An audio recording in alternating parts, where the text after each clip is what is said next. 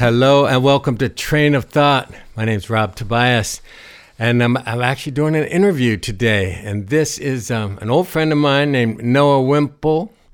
Did I say that right? Wimple, yeah. Oh, yeah. And I've known Noah for many years through, the Hodad group and through a place called Cougar Mountain, which is 300 acres out of Saginaw. And we also played a little softball and basketball back in the day. Welcome, Noah. Thank you for having me on your show here. So Cougar Mountain, I know it was established, I think it was 72, and you're doing a 50-year anniversary thing. Tell me a little bit about the land you live on that we call Cougar Mountain. Yeah, thanks a lot. I did notice a couple years ago that Cougar Mountain Farm, established in 1972 by my mother and father, Ed and Betsy Wemple, was going to have its 50th anniversary in 2022. And I was like, well, let's do something for that, right? Let's have an event. Essentially, Cougar Mountain Farm for 50 years has participated with the community through small private gatherings, through retreats, through workshops, through, back in the day, the Hodad after parties after the general meetings. For people that don't know, Hodads, not a lot of people do, but if you don't know, it was a co-op that existed, started in the early 70s, and doing forest work, doing tree planting, and it branched out into other kind of forest work. And I actually served for a year, and then we had a breakout group. But Hodads started by your dad and Jerry Rust? Yeah, I mean I'm keen on the history these days, and Jerry Rust, along with John Sundquist, oh, right, and somebody else formed the Triads. Kind of got their feet wet. I think they planted for $3.25 an hour or something ridiculous, and they recruited my dad in there. And right off the bat, he saw the potential, and they started talking about forming a cooperative. And my dad kind of went out on his own and wrote this ad inviting people to join the cooperative. And this is in the early 70s. And there was an overwhelming response where literally hundreds of people saw the ad and showed up at John Sundquist's farm for training day and organizational day. And they were split up into crews, and he told what kind of gear they needed to do. And then at that point, the nucleus center was the Cougar Mountain crew. And that was, Jerry Rust, Hal Hartzell, John Sundquist, Ed Wemple, Sidney Rust, Betsy Wemple, the Hersons, Rick and Julia. So was it called Cougar Mountain because of this land, or did the land come later? The land had a name called Cougar Mountain, yeah. So they had already purchased the land? Yeah, my mom and dad acquired it with some help from my mom's side of the family as a wedding gift. Yeah. And they thought that my parents might go buy a house or something, and my dad, being the visionary that he was like, wow, let's join the Back to the Land movement and get a raw piece of land. That's what's most valuable, and we'll be a part of the counterculture Back to the Land movement. And that was how the vision started with. And did they? And were there other families there with you? Simultaneously, those Hodads were getting formed. My parents were really young at this time, 1972. They were probably 23, 24. I see. And fresh out of the U of O, and there was a strong movement saying, let's get back to the land, let's forge our own way. Right. So, quickly with the Hodads formation, there were lots of other families that kind of came and went, but there was a nucleus of what was called the Cougar Mountain crew. And that crew, essentially, just to finish the story on the early Hodads, after everybody joined, Cougar Mountain crew went to work bidding on contracts to basically get work for all these crews. And during that era, my mom famously put the title to Cougar Mountain Farm on the line to secure bonding to get those early big contracts. Oh, right, bonding. Bonding for the big contracts for the expansion. And shortly after that, as there was suddenly 500 members, equal empowered owners of the Hodad's Workers Co-op, it kind of officially became a cooperative that made all its own decisions, elected its own officers, and Cougar Mountain Crew just became one of the crews. I see. And quickly Jerry Rust, peeled off into Lane County Commissioner. Yeah. Well, as you all say, that good stuff as happened. You said in it this snowballed. As you said in this interview I saw on YouTube, it was established by radicals, the hippies, peace-loving, like-minded people, long hair, part of the movement, almost a commune, shared space, meals, work. And then, your dad got into politics because you were into the timber stuff. He saw what was needed and saw the value of the cooperative movement and about sustainability, and then progressive values like about spraying and about how this woods work should be done. Stewardship. Stewardship. Yeah, yes. he was a proponent, and there's a video of him doing a talk at a forestry group. Yeah, where he was suggesting that the mills could cooperatize and become employee-owned mills. He had a great vision for people, and it was quite the tragedy when he lost his life in 1985. Yeah. But before then, he died at 37. Mm-hmm.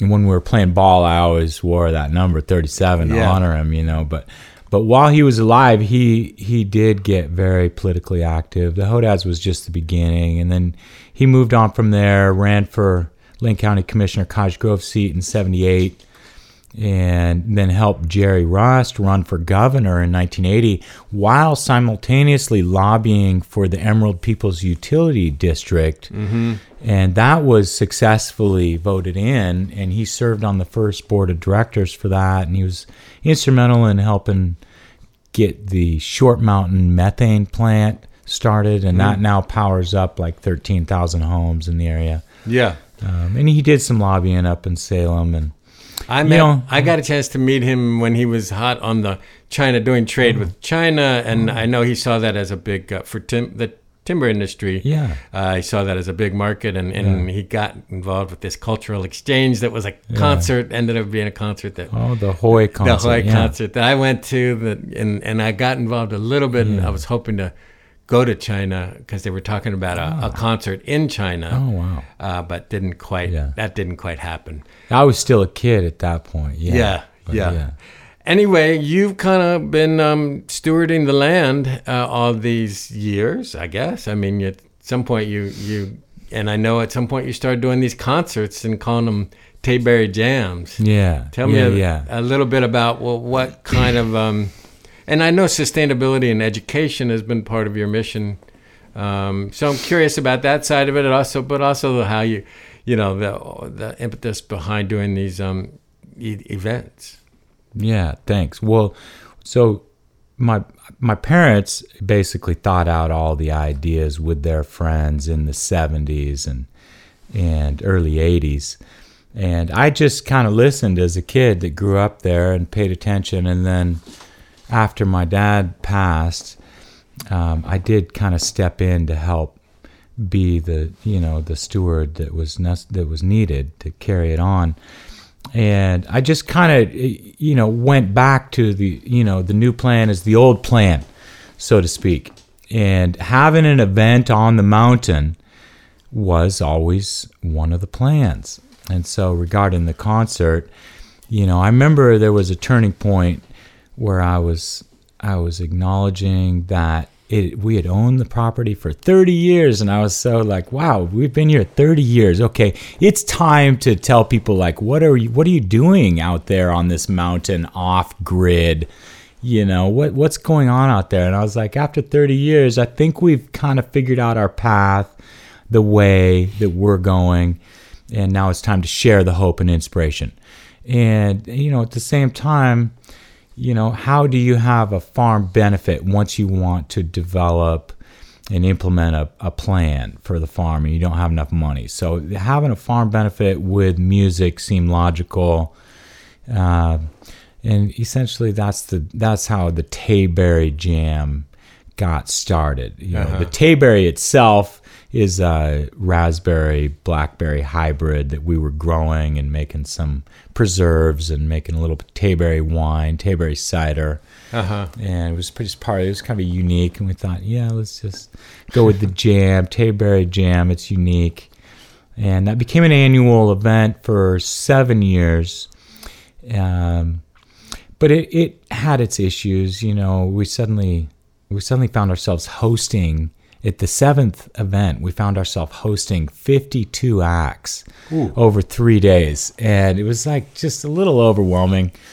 How long ago was that? That was 2012, 2007. Okay. Went from 2006 to 2012. I see. 7 in a row. And we essentially had to end it at that point. It was just not financially viable with... but it was so fun, believe me, and it impacted lives, and it was always helping us get one step closer to the goal of successfully hosting people on the mountain and sharing the hope and inspiration of the sustainable living movement, which is essentially what our family has represented now for 50 years.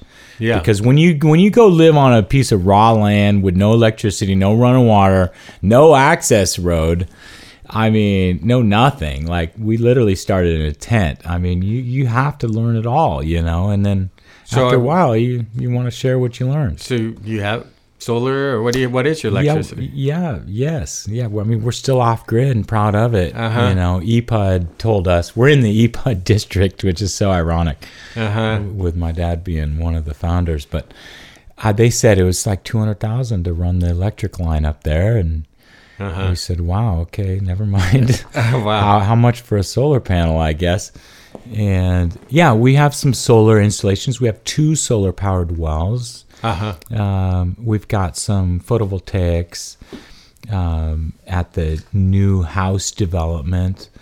We've got a little wind turbine, got a little micro hydro. We got it. A generator backup, propane tank. That's awesome.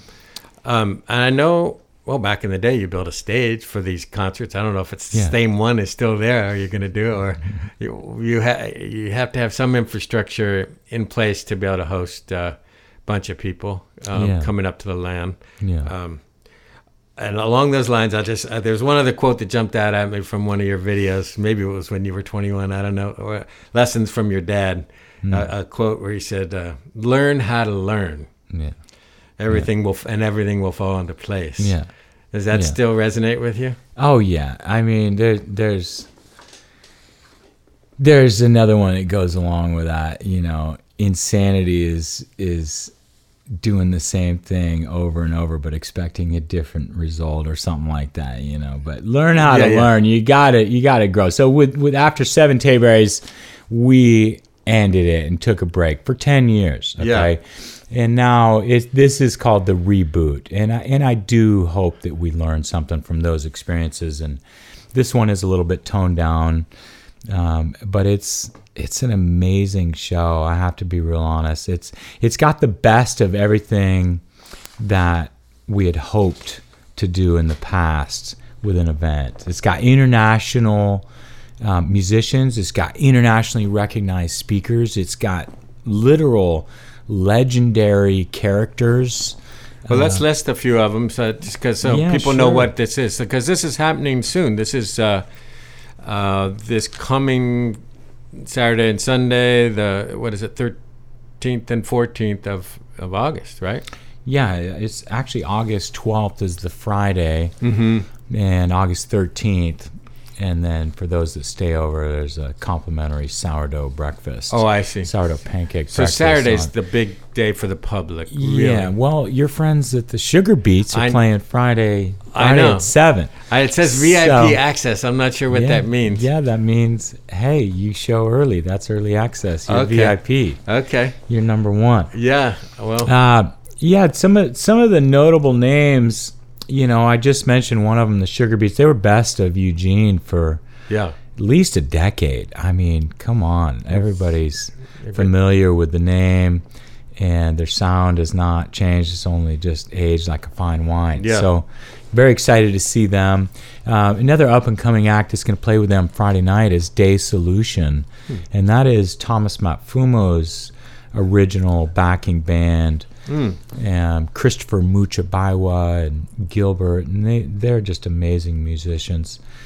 Kind of reggae, in the reggae mode? They're more world beat, I would call it. Zimbabwean music is called chimurenga. Right. And that's what Thomas Matfumo represents. Saturday is going to kick off at 12 noon with the Earth Vision Summit, which is a series of guest speakers headlined by the Merry Prankster Ken Babbs, but also notably the retired politician Bill Dwyer, and the internationally recognized CBD therapeutic benefits Adam Jacques. Yeah. Babs, I know, has a good new book and a bunch of Kesey stories. And I saw him at the country fair doing a little bit of his talk. He's just very entertaining. Oh, I'm so glad he's feeling better and able to do it. Yeah. And what food? Yeah, food booths and crafts. There's going to be a couple, a small food court, small craft court, kind of circling the two stages. And what is the Lion's Den Sun Dragon Heart Temple? Well, yeah. So that's the name that's kind of organically grown on the structure that I've been building for the last couple years as the centerpiece of the event hosting space. And, temple historically is, a place of healing.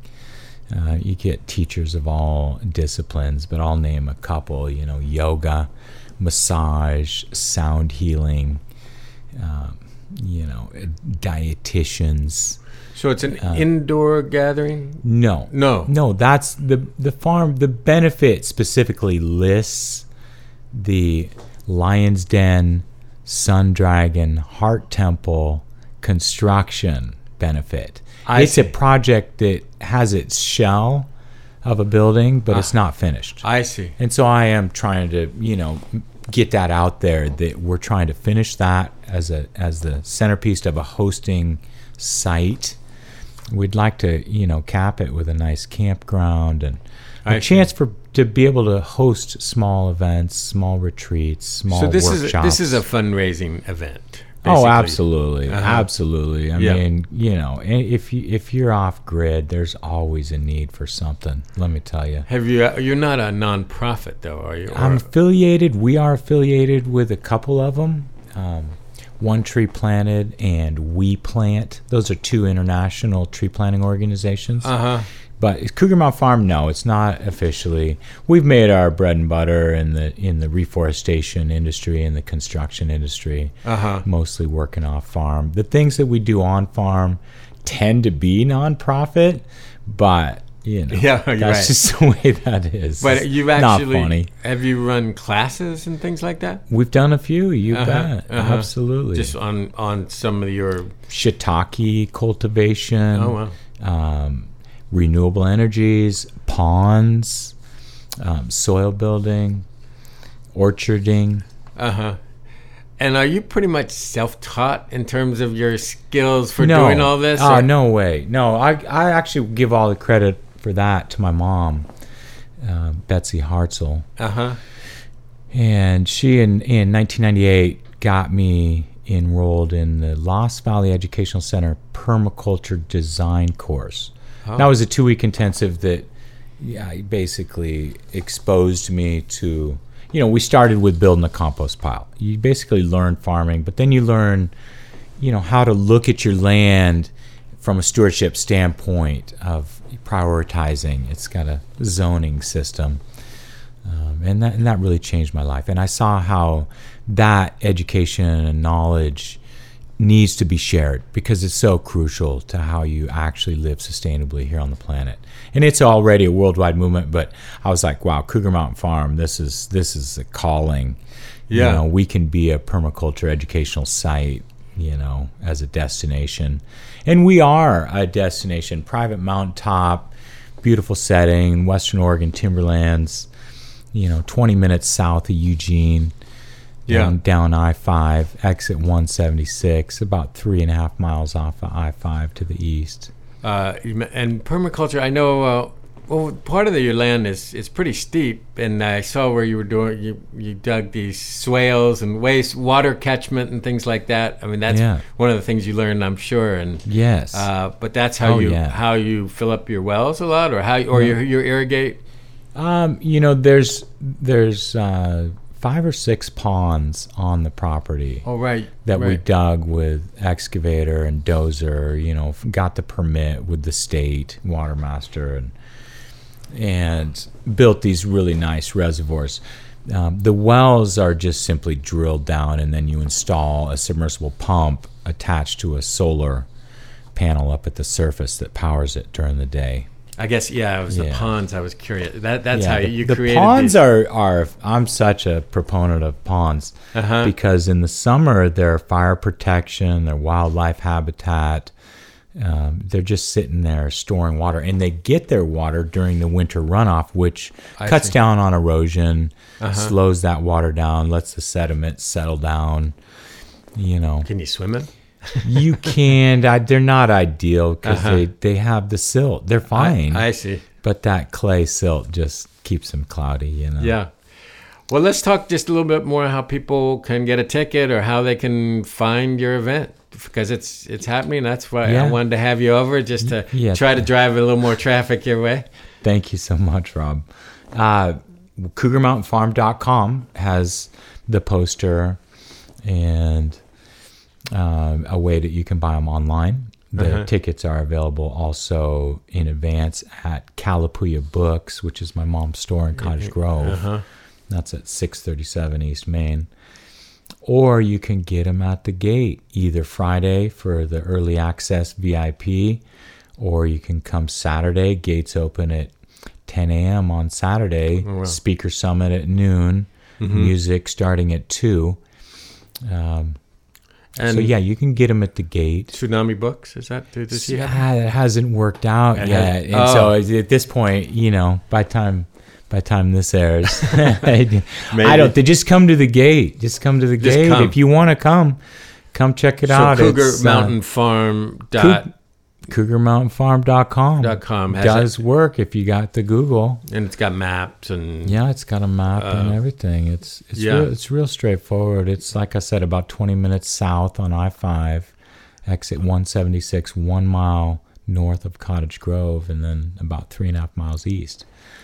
And people can actually camp if they want to.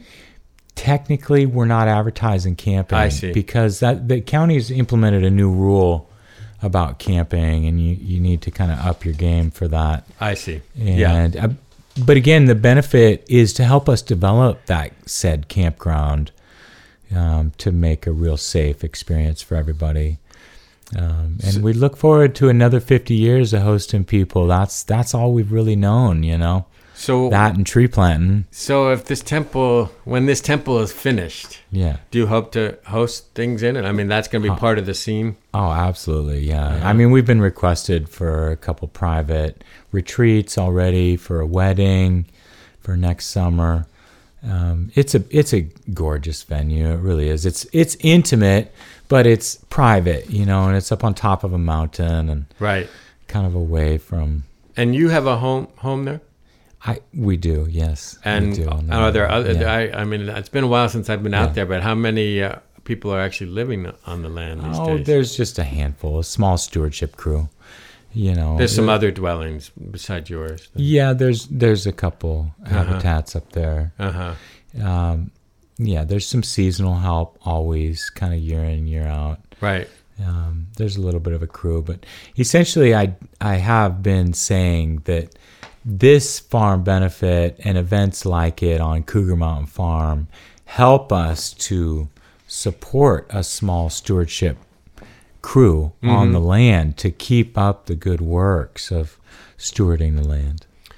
Well, I know another name you've seen associated with it is Earth Vision Summit, kind of like kind of carrying forth a vision of sustainability and trying to see how life on this planet can continue in a good way. Not enough people talk about it, but it's got some crucial elements. Yeah. And we've been playing a role in some of it. We don't have all the answers, that's for sure, but most definitely you can, if with enough will and enough time. And believe me, the Cougar Mountain Farm 50 years, it's got a lot of money woes, always need more money. Right. And a lot of hard work, I'll tell you that. A lot of hard work, a lot of going without certain luxuries. Sure. But the rewards are, mounting the solar panel, watching the water flow out of the ground, turning on a light instead of burning a lantern. It's amazing to see how far we've come from when I was just a kid and it always just seemed like just a dream, Yeah. Well, I was glad to see that it's happening again. I know I've been to a couple in the past and wanted to support you, and I hope some people show up. Go to CougarMountainFarm.com, find out about how you can get a ticket and where the event is this coming weekend. So thanks for coming in, Noah. Exciting. Got anything else to add? Or? Hey, just thank you. I'm still a huge fan of yours, Rob, and thank you. It was always so fun being around you, and we played a little softball and the rest of the ballers. Yeah, we did, and those are good days. Good man. memories. Good days. Thank you all for listening. My name's Rob Tobias. This is Train of Thought. My guest has been Noah Wimple, who's putting on the Tayberry Jam happening this weekend. Go out and check it out. Thanks for listening.